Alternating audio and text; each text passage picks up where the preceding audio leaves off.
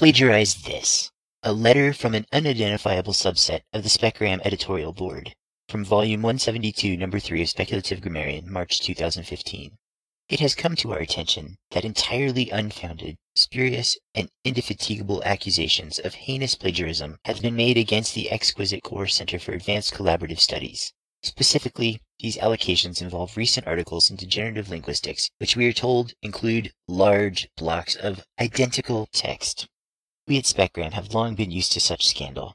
In 1984, we were accused of being part of a large-scale anti-minimalist conspiracy. In 2007, we were accused of attempting humor while in possession of field data. And in 2013, we were falsely accused of having had greater impact on the world than the entire back catalog of language. Our response to these latest allegations is similar.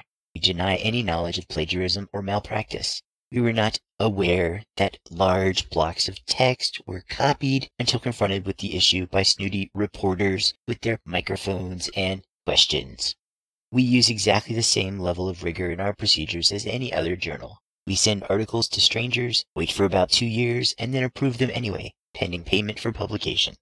This is the tried and tested method used in much of linguistics, nay, much of modern academia.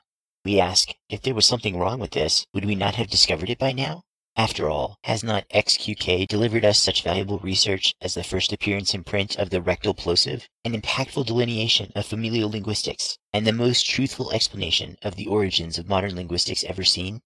Thus, instead of castigating XQK over what amounts to no more than standard academic practice when reviews are coming up, we ask all our readers to join us in congratulating them on the recent large increase in their citation index, placing them level with the most successful literature scholar ever.